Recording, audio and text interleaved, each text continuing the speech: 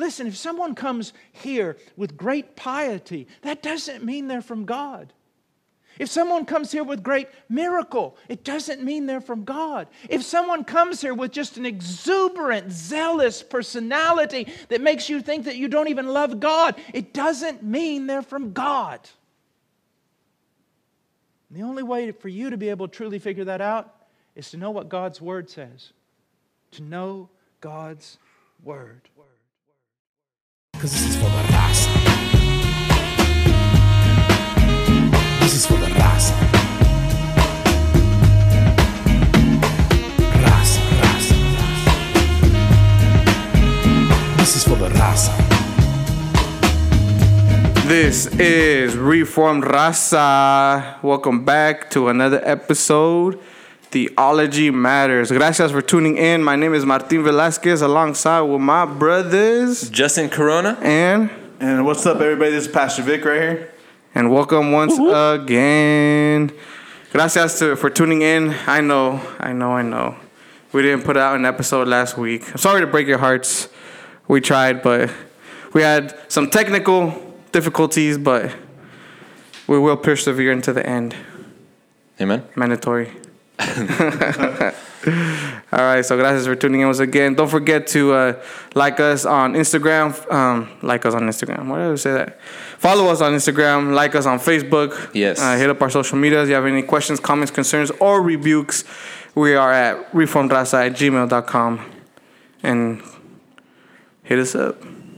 And I think it's only appropriate as we're ending the year to give a shout out to those who have supported us, those whom have even messaged us. Every episode, we always challenge you guys as the listeners to feel free to message us of anything that maybe you were edified by, or even if you guys have any rebukes or anything concerned with, anything that you were concerned with, any ideas that you would want to see in this podcast. Because at the end of the day, this podcast is for the listeners. It's for y'all, man. It's for all of you, and as we say, that we encourage you guys that you would grow as we continue to grow, because all of us are still learning, all of us are still growing. So a couple people we want to shout out. Do you already have your list? Well, shout out to all the ones that gave us 5 stars on the Apple Podcast. All those who had left comments. We see y'all. Shout out to who is it? We got Aldair Perez. Shout out to that brother right there for leaving a comment.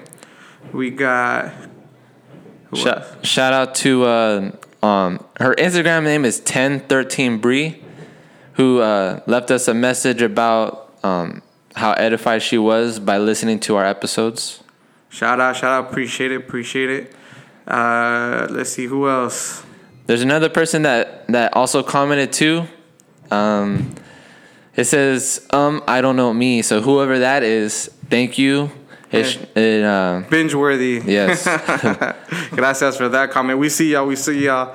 Very edifying from Daily Reformation Podcast. Jason from Daily Reformation Podcast. Shout out. He sent us an email as well and commented and gave us 5 stars on Apple Podcasts. So we see y'all, brother. We see you, brother. Go hit his podcast up too. Daily Reformation Podcast. It's a very edifying podcast. He goes through the scriptures and lays it down. Mm-hmm. Shout out to that brother. And Vanessa, also the first one to give us a review on Apple Podcasts. She said, "Growing with you." Amen, sister. And she does a podcast called Hard on the Mic too. So go hit up that podcast as well. And I want to read an email that we got that I think is very, it goes along with what we're talking about today. Theology matters. You know what? The importance of being a theological people, and how not having the correct theology would kind of leave us in a downward spiral to all kinds of goofiness. Because everybody does theology. You can't escape it. If you really realize it, everyone has a theology. The question is it the right theology? That's what it means to be orthodox. Have you ever heard that word orthodoxy or orthodox? It comes from the word ortho, like an orthopedic. They do that, or orthodontist. What is it? Orthodontist. Yeah, that one. Well, he a dentist. He does your teeth. He makes sure everything is right with your mouth, right? So that's where that word comes from. Ortho means correct or right. And doxology, which is orthodox, comes from the word worship. So it's like the right way of worship. So when we say we're orthodox, meaning we're in line with historical, biblical Christianity. So that's what we're trying to do. We're trying to be orthodox. And so this email that we got from a listener from Georgia, all the way from Georgia. Shout out to all the homies. Shout out. From Georgia. Had to do that, huh? His name is Eric Cardoso. And he gave me permission to read his email. So shout out to, he said his nickname is Firme E. Or L-E. Sounds firme. Firme E. Firme vato right here. So let me read his email. And I think it goes in with what we're talking about today. It says, "Hey there, my name is Eric. I am a frequent listener of your guys' podcast. I want to start by saying praise God." Yep, he said it 3 times. "I am so thankful that I found your guys' podcast. I first heard the podcast from my sister," shout out to your sister, "who recommended it to me. I listened to many edifying podcasts, but the one thing that is different from your guys to the rest is y'all Chicanos." What? Simon, ese we are. "I was shocked to hear you guys being so informed, so theological, so biblical, and so edifying. Where I'm living at, South Georgia." Are you going to do the Georgia? Georgia? "There are not many Hispanics that are so informed and biblical. Mostly what I see in other races throughout my Christian walk, I felt really out of place, not for being a Christian, but being a Hispanic Christian." Ooh, I feel that, brother. "That wants to be edifying, biblical, and have conversations with other Reformed Chicano Christians. I currently attend a small Baptist Hispanic church that does not have many members, but does have a good biblical pastor. I do think that I do attend a biblical church, but I think some things are not taught. For example, I learned from you guys' podcast what the 5 solas are and mean, and not from the church I attend. I do not blame my pastor, but it does concern me that the church I attend does not have more brothers and sisters that know the basics of doctrines, theology, and biblical things that need to be known to a Christian." Oh, he's preaching over the email right now. "I've shared with other brothers and sisters a podcast because you guys talk about basic biblical things that all Christians should know, but to some surprise, they don't. I also share the podcast because there might be others that think that are not Chicanos that are so biblical and mature in their faith because they haven't seen them or heard them. I also share because you guys are so edifying, and she encouraged to hear others that look like me and sound like me that are Christians. I am very encouraged to hear each time I hear the podcast because I know God is using you guys to edify the saints. Y'all need to keep up the great work y'all doing. I do have some suggested topics that maybe you guys can talk about in the future episodes, like the following: women pastors, singleness, being a Christian in a non-biblical home, why wait for a Christian spouse, recommended books to read, recommended podcasts to hear, recommended sermons to hear, spiritual gifts, and how to properly rebuke a fellow brother and sister. I have some more topics, but I think the list is long enough, so I stopped. LOL. Thank you guys again for being godly men that are following Christ's command. Keep up fighting the good fight and never stop edifying the saints. God bless. God bless America. God bless." And so, man, shout out to that brother on the real, because everything that he expressed is something that I have felt, which is basically the whole reason why we wanted to start this podcast, is to glorify God through the edification of the saints. Because I'm going to be real, and I've noticed that theology, doctrine are bad words in the Hispanic Christian church, and it's mostly Pentecostal churches, and not that I'm trying to tear down anybody or put anybody on blast, but people usually hear the word theology or a doctrine, and then they're like, "Oh, no, I don't want to go down that road. I don't want to go down that road. I don't want to theology is just head knowledge, is gonna lead me astray, and people are afraid of really being biblical, theological people. It's almost like they're traumatized when they hear that word theology. Yeah. It's like, Mufasa. Yeah, they get the shivers when they hear that word. You know what I mean? And you know what? I'm speaking in the Hispanic Chicano Christian churches. You know what I mean? Because that's what I've seen. I'm gonna keep it real. You know what I mean? And we're here to say that we are Hispanic, we're Chicanos, we're Christian, and you know what? We love the Word of God. We love theology, we love doctrine, we love the Scriptures. Sola Scriptura, that's what it means, that the Scriptures are the authority for faith and practice.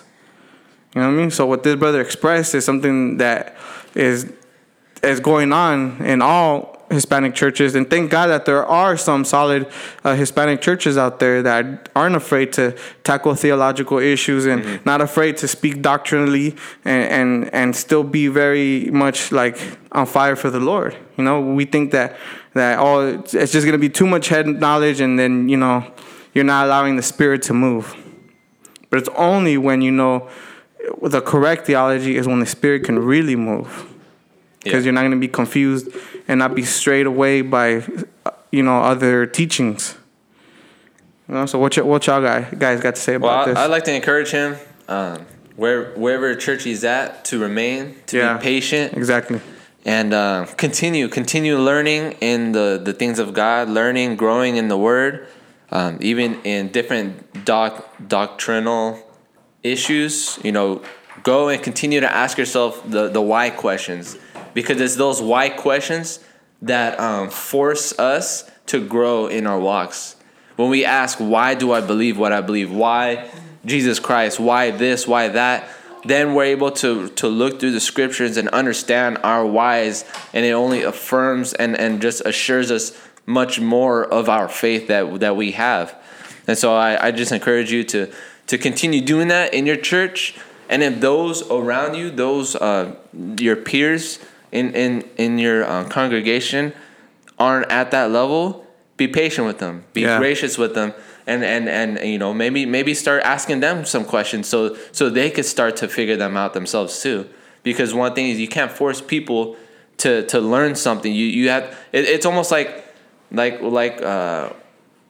have to ask them the questions to get them to want to search the answers themselves, so that they can be assured instead of it being head knowledge. Because if you just shove a lot of these things towards people, and then it becomes head knowledge, and then sadly it'll become what a lot of people fear. Because a lot of people, when they hear theology, they cringe or they shudder because they know somebody that had theology but didn't have love. They had a bad experience with a theological person. And I think we made that mistake, and I think I made that mistake too in the past, where we want to cross every theological T and dot every theological I and make sure that everyone stays speaking the right terminology and saying the correct things, but we're not really showing them in love. See, theology needs to lead to doxology, meaning our understanding of who God is has to result in worship. It has to result in love. It has to result in the fruit of the Spirit.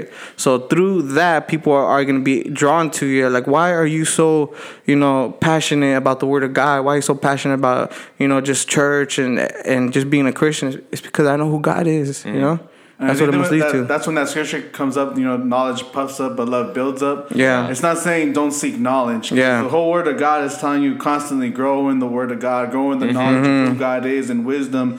And so you don't want to do it with a fleshly attitude where you're just correcting everybody just for something that, just like you were saying, not saying the correct terminology, not saying the correct things, but knowledge in the Word of God, it's for us to have wisdom and to edify the saints, edify the church, not to put the church down, but don't get that scripture twisted. It doesn't mean don't get knowledge. Yeah. It doesn't mean don't search the scripture. The Word of God constantly tells you to grow in the knowledge of God. Yeah. And so people just kind of twist it up. Yeah, even in Titus chapter 2, or any time that Paul is mentioning an elder or the qualifications for an elder or a pastor or deacon, he always mentions someone who is sound in doctrine. And he uses that word, doctrine, sound in doctrine. You know, that's a key point because that's what he lists every single time he mentions the qualifications of an elder. He must be sound in love and sound in doctrine. Those are the most important things. So now moving into our topic, let us first ask ourselves the question, then, what is theology? If we're going to do this episode on theology matters, though, then what is theology? Theology comes from two words. Theos, meaning God, and ology, ology meaning the study of. Mm-hmm. So theos means God, ology means the study of, oceanology. Oh, that's oceanography. No, it's not Oceanography. Hey. There's biology, zoology. Yeah, all these. I mean, you could go to a college campus and look at the classes. There's going to be a bunch of different ology classes listed. Does that just mean that's what you're studying? That's the study of. So when we talk about theology is not bad because it is the study of God. So when people say, I don't do theology, what is it that you're really saying? I don't study who God is. It's literally what you're saying. When people, we don't do theology here, meaning we don't study God here. And in a way that almost leads to a blind faith. It does. It really does. People may use the scripture, I walk by faith, not by sight. But it's like, no, like you're walking blindly. Yeah. Like that scripture is taken out of context, but when we study the things of God, we have a faith that we aren't blind to. We understand what we believe in. We are assured in the things we know. And that's why it's important for us to study these things. Yeah. And if you say, well, I may not be too theological, but I do study the Bible and I do study who God is. When you're doing theology. Yeah. Every time you open your mouth and speak something about God, you're saying something theological. God is this, God is that. It's a theological statement. Now the question is, are you talking the right theology? Now I'm not necessarily saying you're saying the correct theological terms. I'm just saying, are you representing God accurately? Mm-hmm. That's the whole question. So then with our next question then, how do we as believers benefit from rightly given theology? For me, it just gives you a greater joy and a greater peace knowing who God is, who is the God that you're serving. Because on another different episode, I mentioned how I was tempted to get depressed and this and that, but then I turned to the book of Galatians, and once you find out all the solas and what that means is the study of Scripture, mm-hmm. it just gives you a sense of peace, knowing that God's got you, knowing that mm-hmm. the promises of God, adoption, justification, knowing all these things, knowing that God's got you in the midst of everything. I love Romans chapter 8. It's just man, how Paul, after all these things in Romans, talking about how everybody's a sinner, everybody's fallen from the glory of God. That a Savior came. Romans chapter 5 talking about while we were helpless, while we were still sinners, and just talking about justification. Once he gets up to Romans chapter 8, it's kind of like he's saying, "Who then can be against me? If God is for me, who can be against me?" Yeah. And he's just filled up with this unexpressible joy that he has to say, "Who can bring a charge against God's elect? It's God who justifies. Who can separate me from the love of God?" Yeah. And some people get that twisted. Well, who can separate my love from him? But it's the other way around. Yeah. Who can separate his love from me? Yeah. As his child, as adopted child of God. For me, once you know theology, once you know who God is, it just gives you a peace and a joy that man, God's with me. God's really with me. Yeah. Yeah. Not only that, but I think it gives you an assurance, a stableness in your faith, mm-hmm. knowing that, I'm never going back. The world can come at me, sin can come at me, temptation can come at me, but I know who my God is, and I'm not going to move. I think that's what theology does. And in those hard times, you just fall down in worship because God is sovereign. God is overall looking out for you for your good, and He's not going to let you be, steered away. He has you in His hand. As John chapter 10 says, nothing is ever going to pluck us out of His hand. Yeah.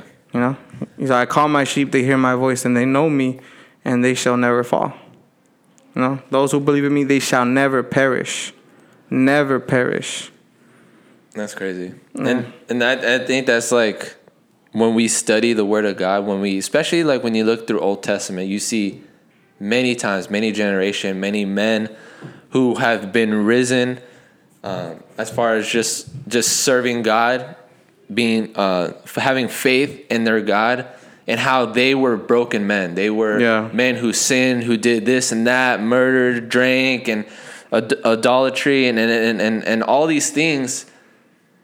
But yet God, His love remained. And just like how you mentioned that scripture, like what can separate us from the love of God? And when you look at Old Testament, you could bring a summary to it that God made a promise to the nation of Israel, and the nation of Israel didn't hold their end of the bargain. They so many times repeatedly, like so many cycles of they broke the covenants. They proclaimed their love for God, or that they would serve Him, and they would go and start worshiping other gods and false idols, and how God would continue to be there for them and continue to fulfill His promise with them, His covenant that He made with them. Yeah. And even just when you read through the prophet of Jeremiah, like how, like, man, like that breaks my heart when you read that. And like, dude, like when it portrays Israel as a woman who went and whored among the other gods on the hills and everything like that, and how God continued to remain faithful.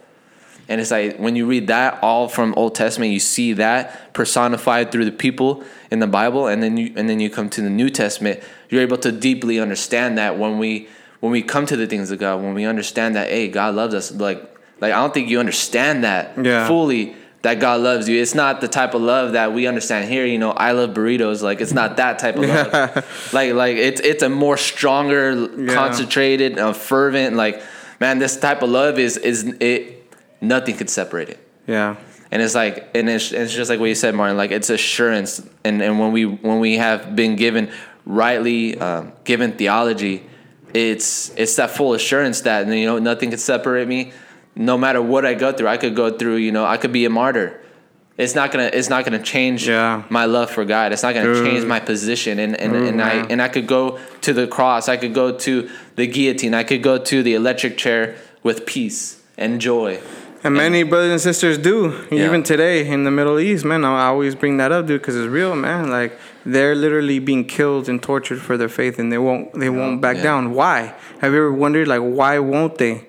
Why? And even in the early church, when they were persecuted, many of them going to a cross and praising God on their way to the cross. Yeah. Why? Singing hymns and worshiping God on their way to their death. Like, think about that. Do you think the preachings that are going on today, even half of the people would do that? People, you know, in the mega churches, and, you know, I'm not saying it's bad to go to mega church, but I'm saying what? Why? Why is there so many people in this one building? Is it because they're just there for an experience, maybe to listen to a rock band play, or some of the stuff that they do? Or is it really, you know, that feel-good message, you know what I mean? Or are they really there for God? To study. You know? Yeah. To learn about God. Not to learn about you and your purpose, but to learn about who God is. So now it's kind of like, what are the dangers of not having theology in your life? Yeah. Or actually wrongly given. Wrongly given theology. Wrongly given theology. I strongly believe that the wrong theology will lead to depression, to anxiety. Oh, yeah. To unstableness. To burdensome. And I think that's why a lot of people are feeling like that in the church, because of wrongly given theology, because it's all about you now. It's all about you, your purpose, and God wants to fulfill your dreams. They're puffing you up. They're scratching your ear so that when you realize, because life is going to hit you, temptations are going to hit you. Yeah. Sin is going to hit you. Yep.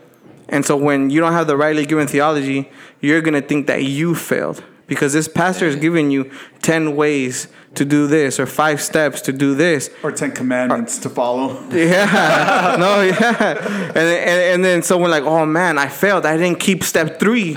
You know, that means I fell. It's my fault. And so then that leads you to a depressing state, Meaning, oh, how can God love me now? I failed.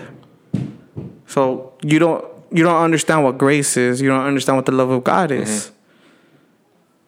No, yeah, that's why, man, the prosperity gospel and all these things. The word of faith movement. Word of faith. Yeah. So now instead of going onto the sovereignty of God, it's kind of like, well, you messed up because you didn't have enough faith. You have to name it. You have to proclaim it. Because if you don't do it, then it's not going to happen. It's a works-based message saying if you don't do this, then this is not going to happen.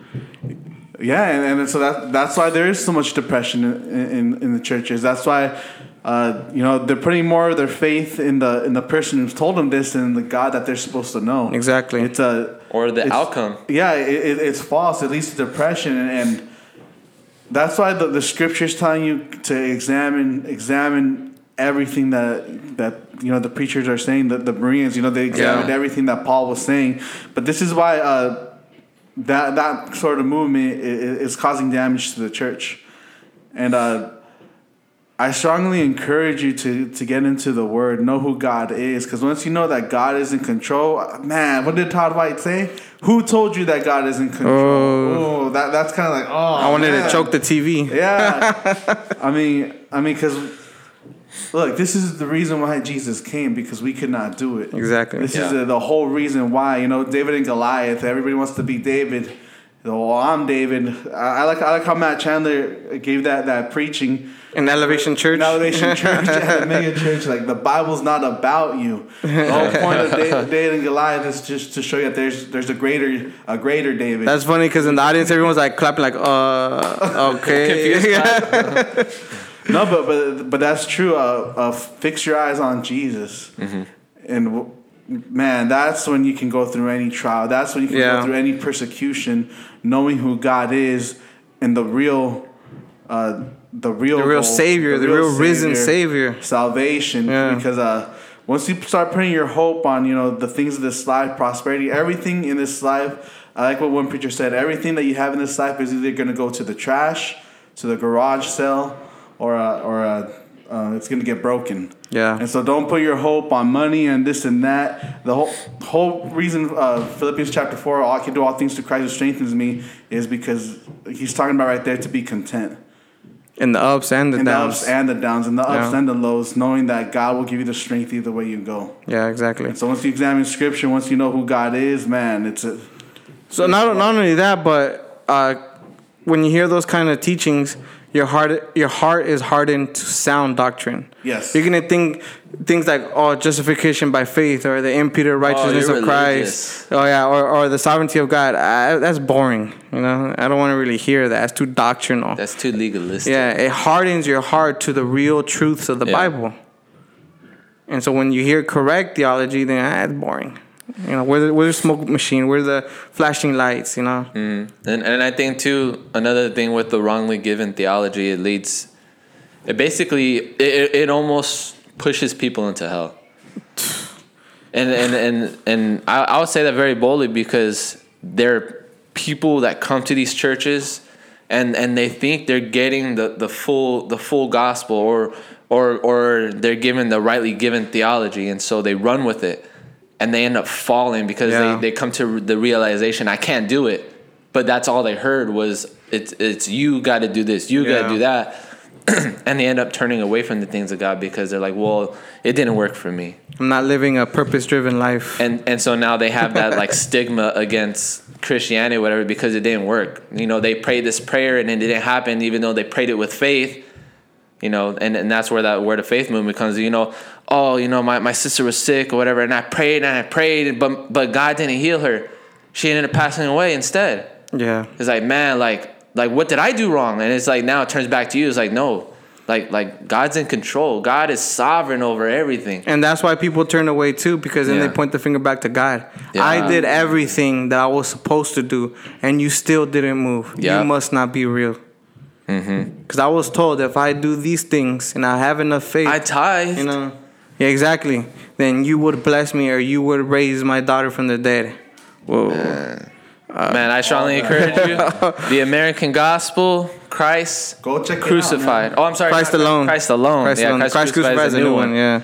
But Christ Alone, that documentary is really well put together. I mean, shout out to those guys that put that together. Dude. Man, go ahead and check it out. And if you really want to see what goofy theology looks like, look at Bethel Church right now. With the whole thing, they're trying to resurrect the 2-year-old daughter that died. That's just horrible, dude. Now, one thing I do want to point out with that, I mean, for their loss, that's a hard one. I mean, they're losing a 2-year-old daughter. They lost a 2-year-old daughter, and you know, people grieve differently. In the way I see it is like almost like a stage of denial. Like they don't want to believe that their daughter has passed away, though they say that.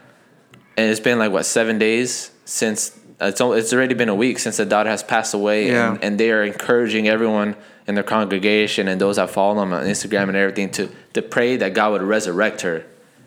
But it's like, man, like how do you correct somebody when they're in that position, when they have just lost a daughter? And it's almost like we have to pray. And you know, that's why we need to continue to pray for these people, because like, man, they have so many followers praying for the resurrection of the daughter with faith, you know, quote unquote, with faith, right? Well, the daughter, you know, and she's still not resurrected. Just a side note, but why raise $100,000 for that? Yeah. Well, I mean, that's the. I know. Like I said, side note. That's a side note. Yeah, that's a side note. Yeah, man. Just a question there. But then even too, at the end of the day, like I feel more assured, especially knowing that things of God, that you know what, whether God were to raise her from the dead or not, I'm assured knowing that, hey, she's with the Lord. What better place to be than with God? Hebrews 11, at the end of Hebrews 11, they said they were trying to obtain a better resurrection. Yeah. Knowing that this life it's not their home, so they went through. I mean, take a look at Hebrews chapter 11. You're going to talk about real faith right there.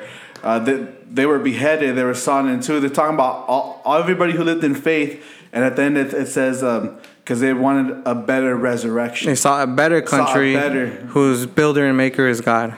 That's crazy. That's powerful. Not only that, but even in the story of Lazarus with the rich man and the poor man, he tells God, you know, send me back, or tells Abraham, send me back so that, you know, I can resurrect and people can believe in God. And he says, they have Moses, they have the prophets. Even if you were to resurrect by the dead, they still wouldn't believe.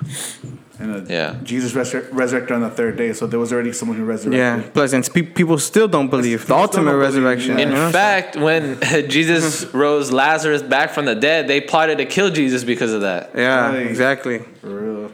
I mean, I don't know what they're trying to achieve by this or what, but you know what?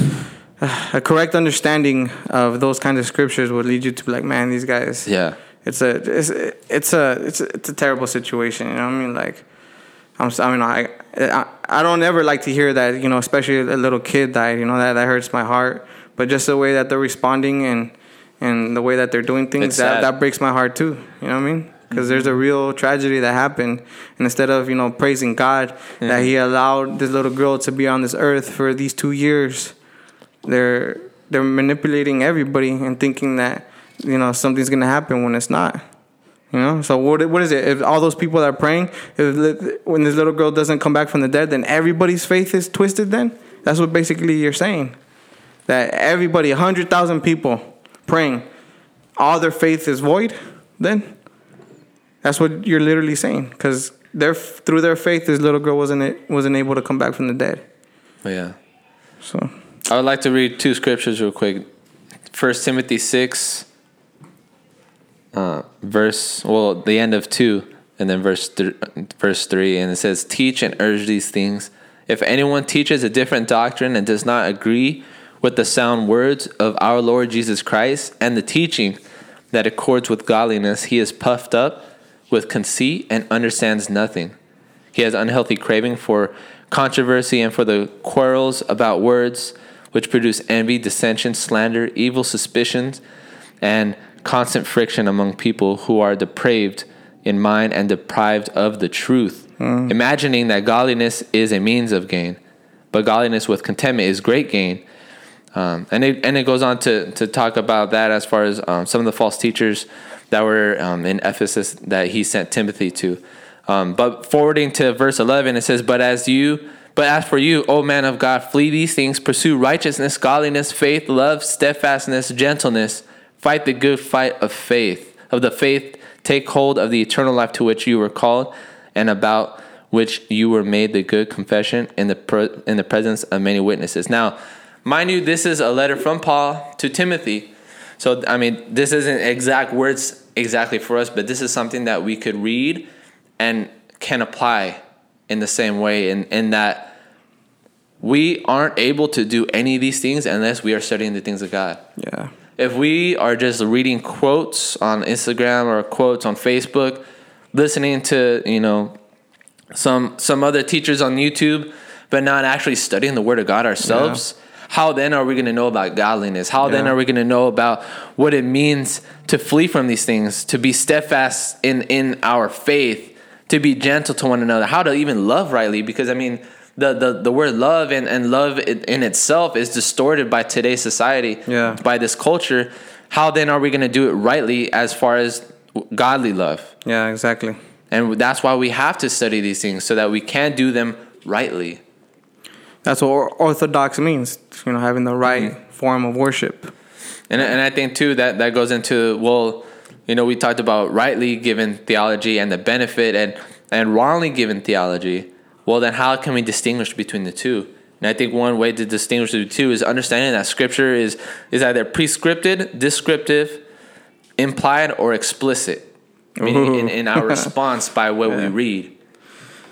So you want to go ahead and touch on some of those things? So what would be a descriptive text? Meaning it's describing an event, it's describing something that's going on, it's giving you the background of what's going on. So we have a lot of descriptive texts in the Old Testament that are not necessarily to be applied. You know what I mean? So the story of David and Goliath is not really a prescriptive text. Doesn't mean that you got to get your stones to swing at your giants. Your giants being, your situation, your hard circumstance, whatever it is.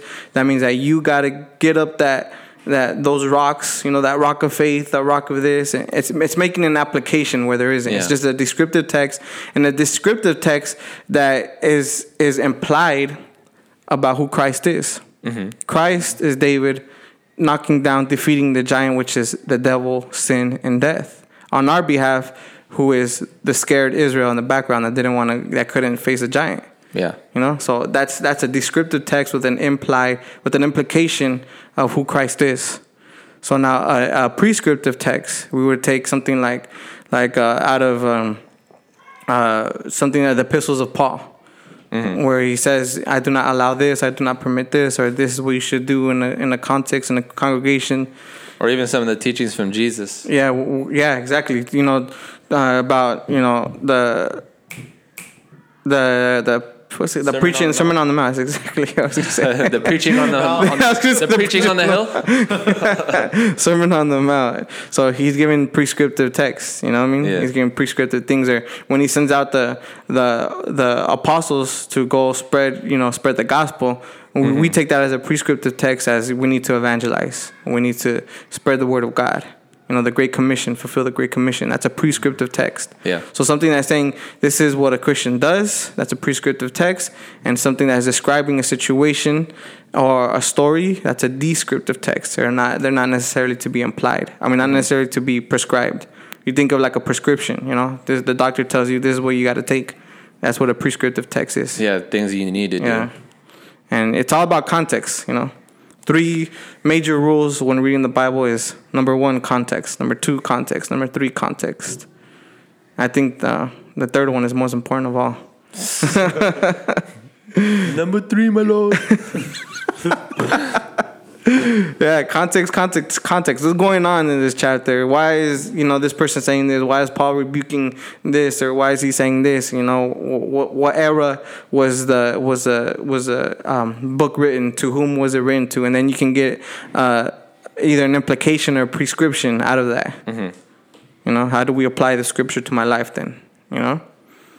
So it's important to know why things are written and who it was written to, and if I can make an application to my life in the scripture, Not only that, but theological, like when you're reading the Old Testament, you're going to see a lot of things that are called types and shadows, where you get a fuzzy picture of who Christ is or what Christ is going to do, or theophanies, when you see like the angel of the Lord, it says in the Old Testament, and people saw this angel of the Lord And they talk with this person, and at the end they say, I saw God.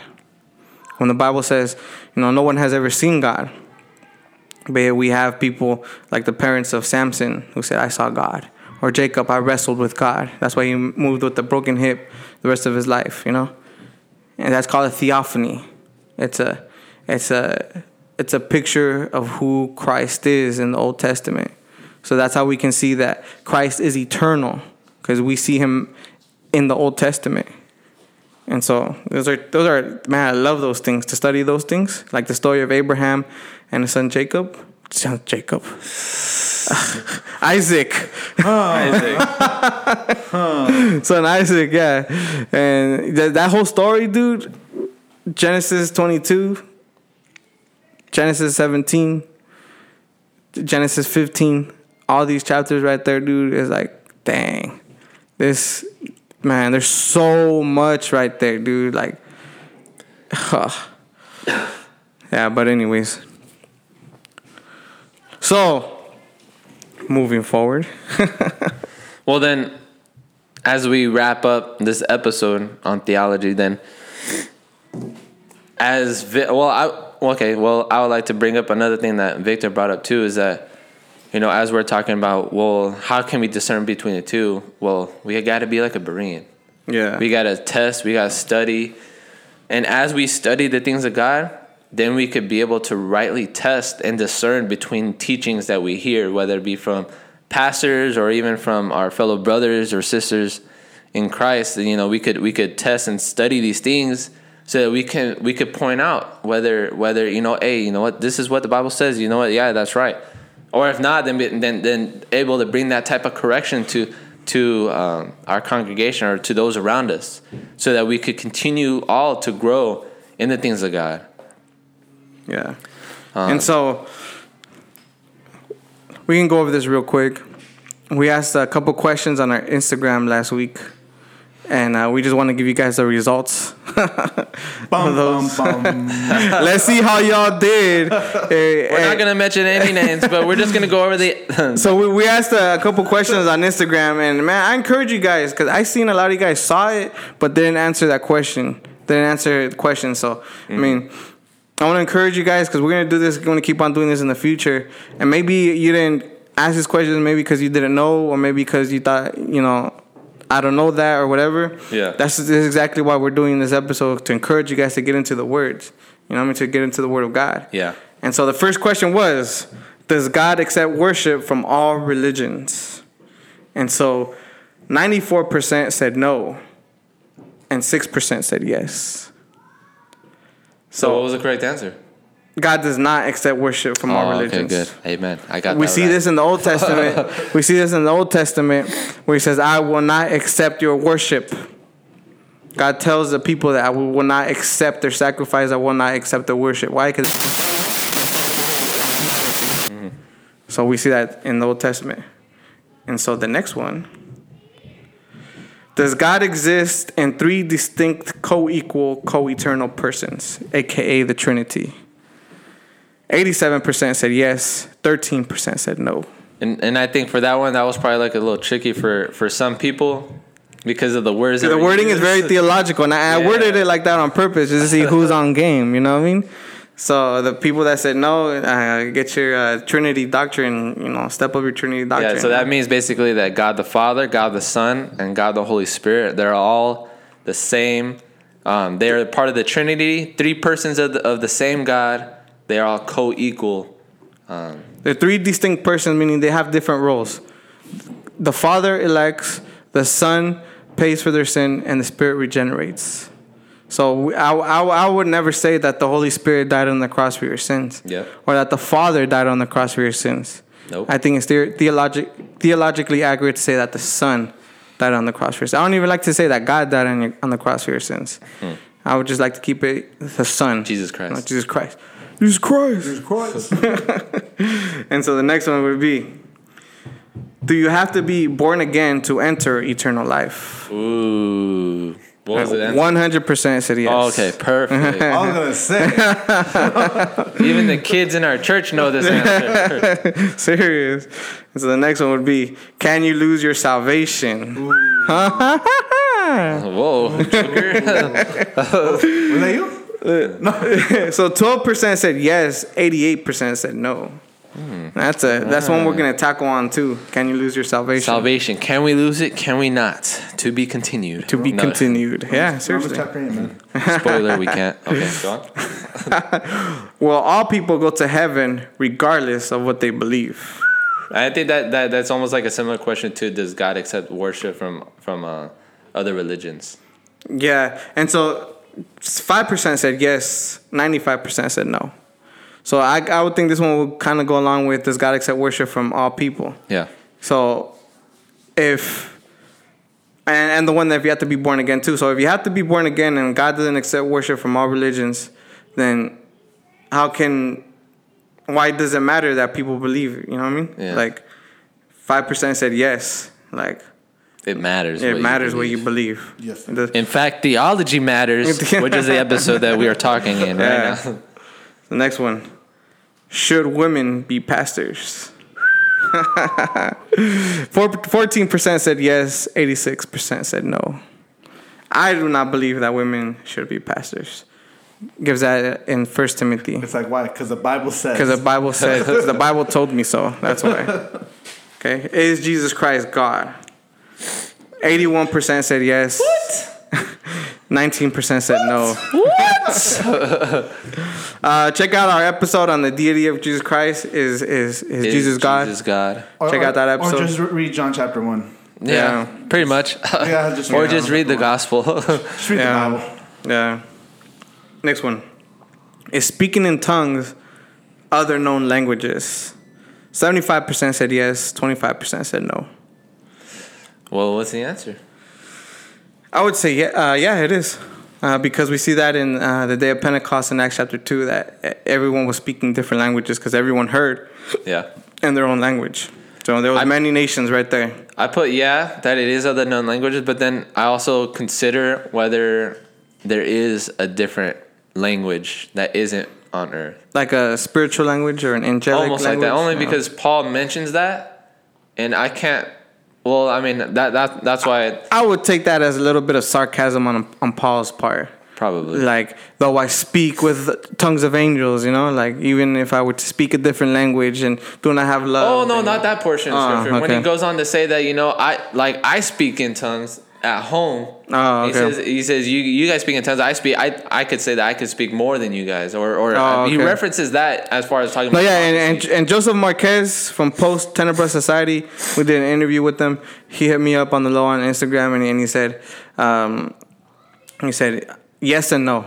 Yes, publicly is other known language, but in your own private prayer time, you can't speak and just between you and God, in a different tongue. So I'll give him that. So let's go through these quick. This one is the doctrine of predestination and election crucial to Christian faith. 42% said yes, 58% said no. Ooh. So what I meant by crucial meaning it's important to our faith, because to me I see it like it's what puts everything in perspective. It's the glue that holds everything down. But see, you said that's what I see. Oh, well, that's what historically, Christian church history would say. Now it's not knocking the doctrine. It's saying, is it crucial? I believe it is crucial. I think for a believer, it is. I think for a believer, not that if you're not on your election doctrine, that you're not a believer, or that you won't believe if you don't believe the doctrine of predestination and election. See, that's not what I mean. That's where I feel like a lot of people understood that question. No, that's not what I meant. I meant that is it that important? Is it a really And we will get to that in another episode coming soon. All right. 2020, 2020, catch the vision. Our Mormons, Jehovah's Witnesses, Muslims, and Roman Catholics are fellow brothers and sisters in the Lord. 13% said yes, 87% said no. I think those guys listen to Joel Osteen. I say Mormons, Jehovah's Witnesses, Muslims, Roman Catholics are all heretics, and they will not enter with us into paradise, into heaven. Next question. Do people who prophesy and that thing does not come to pass, are they a false prophet? 94% said yes, 6% said no. It is true. Yeah, Deuteronomy chapter 18, it calls for the stoning of people who prophesy falsely in the name of God. And today, if you have prophesied and that thing did not come to pass, you Stop doing it. You are a false prophet. Just stop, please. Just stop it, please. So that's why theology matters, because those kinds of questions are important to ask, and you will come across those kinds of questions in your Christian faith. Now, the question is, will you be able to answer accurately? So we're gonna within the next couple episodes, even going on to the new year, we're gonna get it in. You know what I mean? We're gonna hit some real theological, doctrinal issues. We're gonna go through the scriptures and do more of a systematic approach to these kinds of doctrines to see, and we're gonna open up the Bible. We're gonna do more of a teaching kind of thing, just so you guys can be up on game. You know what I mean? To see what these things really are. Yeah. So stay tuned. As always, go ahead and like us on Facebook, follow us on Instagram. Interact with us. If you see us post things on Instagram, comment about it. Yeah. Email us, reformraza@gmail.com. You can also leave us a 5-star review or 4-star, but mostly 5-star. Don't do 4 stars. Do 5 stars. And leave us an encouraging word, how you were edified by this podcast. It is encouraging for us. It only motivates us to continue. Yeah. Not that we wouldn't continue, but it only motivates us even more to continue in these things. Amen. Yeah. And may you guys have a blessed night. Blessed day, blessed night, and Merry Christmas to all you who celebrate Christmas. What? And to you who do not celebrate Christmas, Merry Christmas to you as well. And Merry Chrysler. And may God be glorified through the edification of the saints. A rato, vatos. Peace. Later. Now hear the word of Yahweh as he speaks through his holy scriptures. But to this one I will look, to him who is humble and contrite of spirit, and who trembles at my word. Isaiah 66:2, the word of God. This Christian is radical, what's written is factual. Let me first establish all scriptures infallible. It's God-breathed, his word he exhaled. To the blind, the spirit makes the text braille. Embrace his mysteries, look and take a glance at the greatest history book, no fate or chance. Cause his word never fails, unlike men who are sinning. By his word he's declared the end from the beginning. And his plan of salvation is solely through scripture. God reveals himself, yet it's only a whisper. To speak to man he's greatly condescended, but only his spirit can make you comprehend it. But we can't grasp the whole of it, it's impossible. Cause the fact is holy writ is inexhaustible. Yet you claim his word has contradictions, cause you don't have the spirit and you're not a Christian. Imposters can't see it with binoculars, and only the canon's inspired, not the Apocrypha. Ignoring the facts of it is horribly hazardous, and I can assure you that it's historically accurate. See, the text we hold is the Dead Sea Scrolls, and we testify that it sets free souls and renews the minds of these due to rhyme and fiends who used to fry and inject needles. Grass with its flowers fade, but the word of God endures forever. A perfect treasure. Grass with its flowers fade, but the word of God endures forever. A perfect treasure. Grass with its flowers fade, but the word of God endures forever. A perfect treasure. Grass with its flowers fade, but the holy word of God endures forever and ever. Why the certain guys ignoring the fact that the Bible's the church's final authority? Black, my brothers, it is for sure. We call the Bible holy cause it's set apart from all other literature. And forget philosophy, his word has got to be the real, cause it's the only holy book where prophecy fulfill. I was a foul pagan, but mind you, I'm now stating how the word of God's made me wise to salvation. Meet the Savior on a piece of paper. See the glory of Christ, he's the creator. And each page has a really meaty flavor, so we should savor it, not say I'll read it later, but make it a life and a great delight. Hide it in our hearts, meditating on it day and night, and be firmly rooted right next to Jesus, using hermeneutics and tight exegesis. We should give God the glory, preach expository while teaching kids like Montessori. Be diligent to adore it and fear it. Be killing sin by the sword of the Spirit. Satan despises me, it angers society that we speak in a biblical language variety. Cause it reveals that mankind is sinful, but it revives the soul and makes wise the simple. The word of God, observe his law. See, our need for Christ, it shows we're surely flawed. The word of God, observe his law. See your need for Christ, it shows you're surely flawed. Yo, instead of reading it, we sit and we watch the idiot box, picking our crotch, fixing our thoughts on wickedest plots.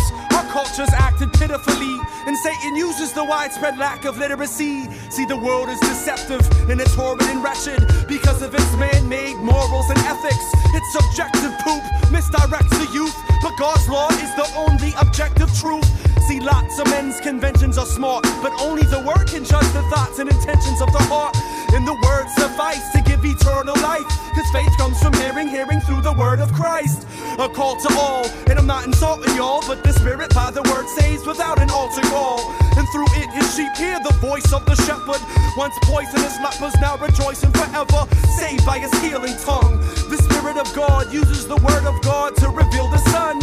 Come consider this, we once were wisdomless, cause without the Spirit the word's a bunch of gibberish. And without him, you're still doomed with Satan, cause only he gives the words illumination. It's a sharp blade, it imparts grace and sparks faith, a lamp shining in a dark place.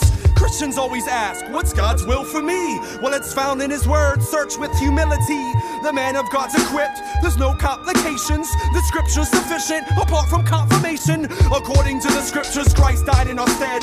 It's according to the scriptures that he rise from the dead. Our only thing that's tangible to focus on Emmanuel. It's our rock and it's our hope and it's our holy manual. Grass with the flowers fade, but the word of God endures forever. A perfect treasure. Grass with the flowers fade, but the word of God endures forever. A perfect treasure. Grass with the flowers fade, but the word of God endures forever. A perfect treasure. Grass with the flowers fall off, but the holy word of God endures forever and ever and ever. All glory to Yahweh, Father, Son, and Holy Spirit, the incarnate word, the Logos, Jesus Christ. For we have been born again, not of a seed which is perishable, but imperishable. That is through the living and enduring word of God. Thank you, Father.